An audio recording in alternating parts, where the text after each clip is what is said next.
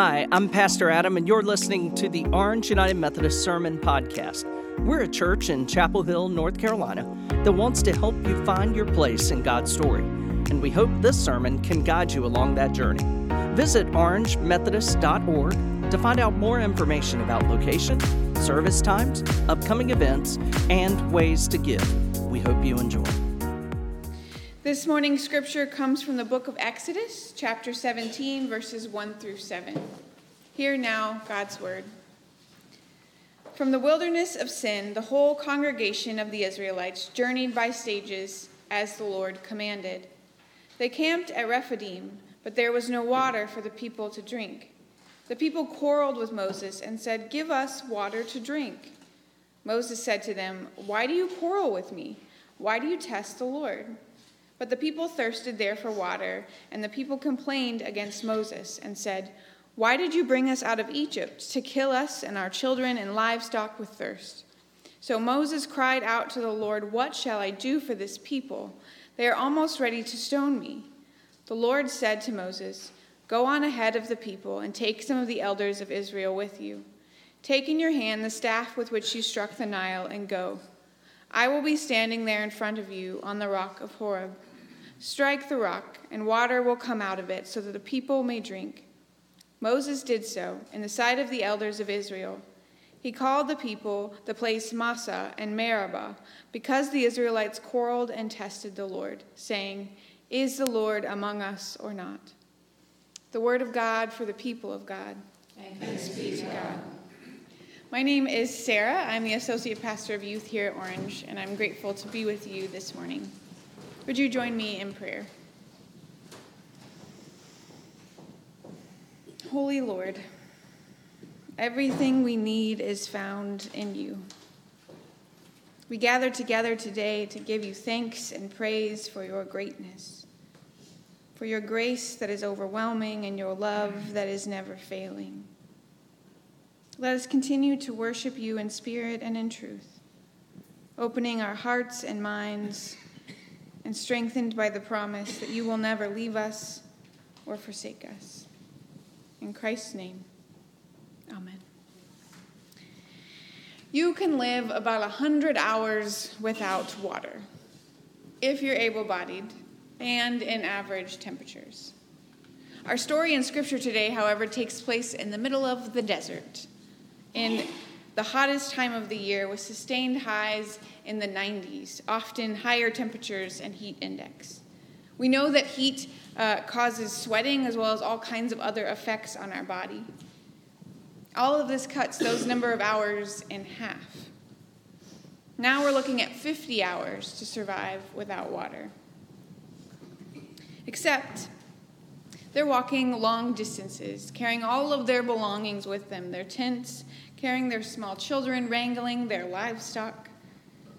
This brings the time to as little as 7 hours, or approximately the time it takes to walk 20 miles without stopping. That's it. One day's walk is enough to meet the end for these people. No wonder they are desperate for water. And I think it's also important that we remember that we're talking about a caravan of around 2 million people.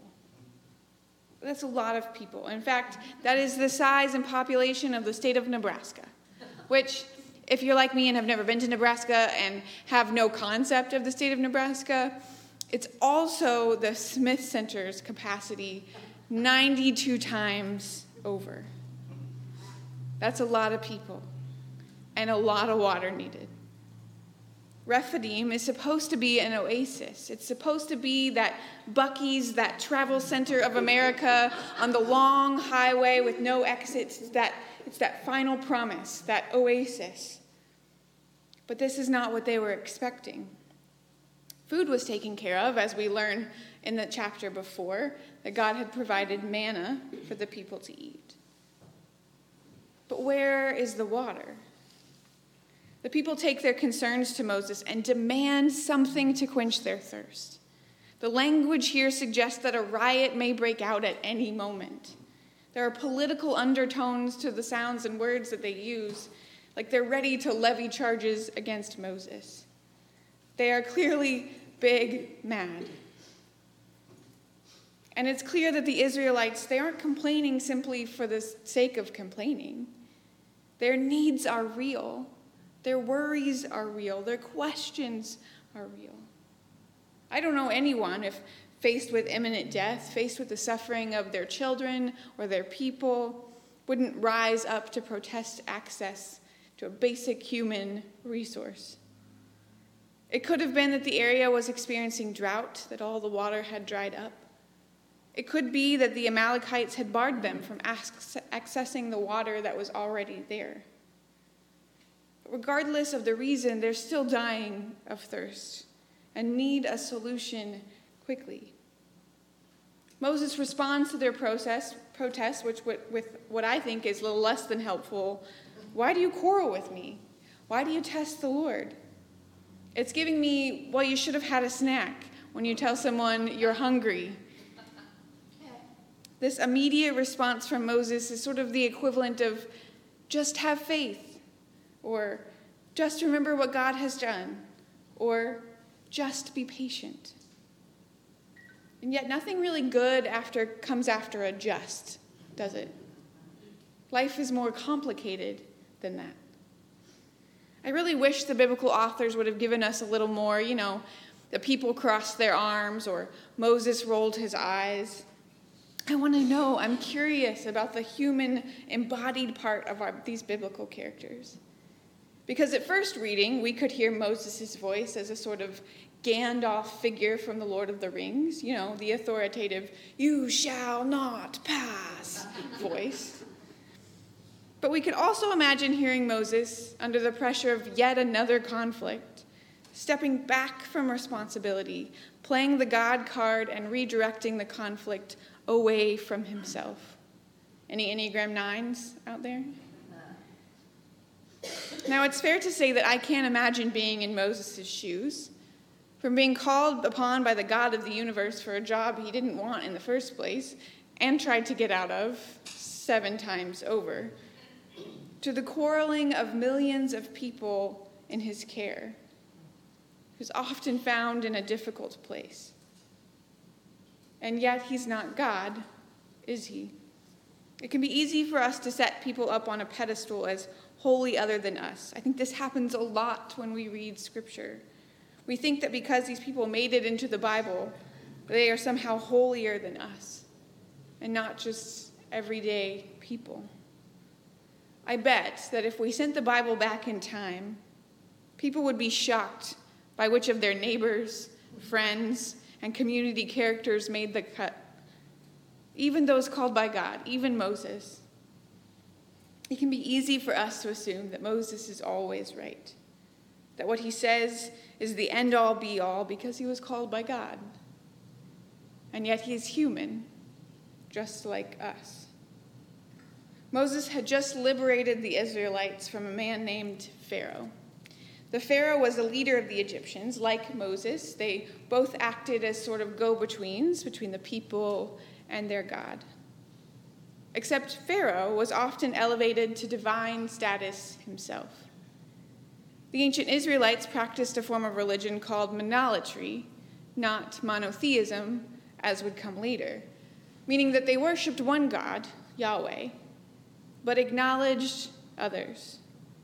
The Israelites lived in Egyptian society for so long that I am sure many of them understood the relationship between Pharaoh and the people as an example of their own belief of Yahweh, what their own belief of Yahweh could look like, as well as if Yahweh was not physically among them. They used this as an image, as an example for what their relationship with Yahweh could look like. And now, only a few months have passed since they left Egypt. The Israelites are somehow supposed to just drop all of that, to forget their experience, to forget their image of Pharaoh and how they were conditioned to live, in order to put their full and complete trust in Yahweh. It makes sense to me now as to why the relationship between Yahweh, the Israelites' relationship between Yahweh and Moses is complicated at best. In his response to the Israelites, Moses accuses the people of testing the Lord. In a way, the Israelites are questioning. They're questioning everything they know about their relationship with Yahweh. They're questioning their decision to follow this invisible entity into the unknown, into a place of risk, into a place that could lead to death, so they could potentially, possibly, maybe have abundant life. When they face struggle, they begin to idealize the past, longing for the safety of captivity, even if it was steeped in oppression. At least it was predictable. It's difficult for them to accept the kindness and generosity of Yahweh when all they've known is exploitation. When we experience trauma, our bodies remember, even the trauma of past generations. So this isn't something the Israelites will be able to shake off quickly. This raises the question for me, are they testing Yahweh? Or are they testing the image of Yahweh as Pharaoh, whom they've seen, heard, and known closely and tangibly for literal generations? I think the actual question that people keep pushing is, are you another God like Pharaoh? A quote, God who objectified us. A quote, God who used and abused us and made us fight for our needs. When Moses asks the Lord what he should do, the Lord doesn't speak of or confirm Moses' own accusations. Yahweh does not answer, does not question the people's needs, does not chastise them for speaking out, or even confirm that the people are indeed testing the Lord. The Lord simply responds to the need at hand, providing instructions on how it can be met. This is the Lord's character. This is who Yahweh is: gentle, faithful, and patient. Just like the Israelites struggled to separate the images of Yahweh and Pharaoh, so can we struggle too. Our images of God can be intertwined with modern-day pharaohs of our society.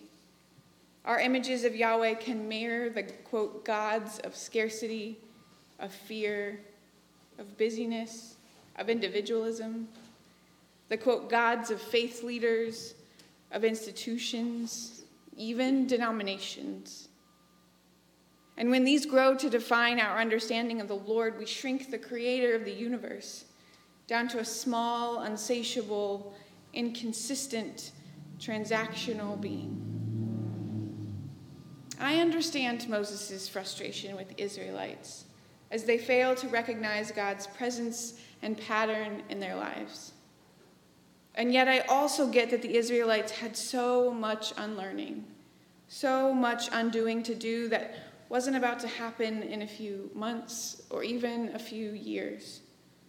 The Israelites need the continual provision of protection, food, and water as reminders that Yahweh isn't like the other gods, that Yahweh's consistent, faithful presence is what sets Yahweh apart.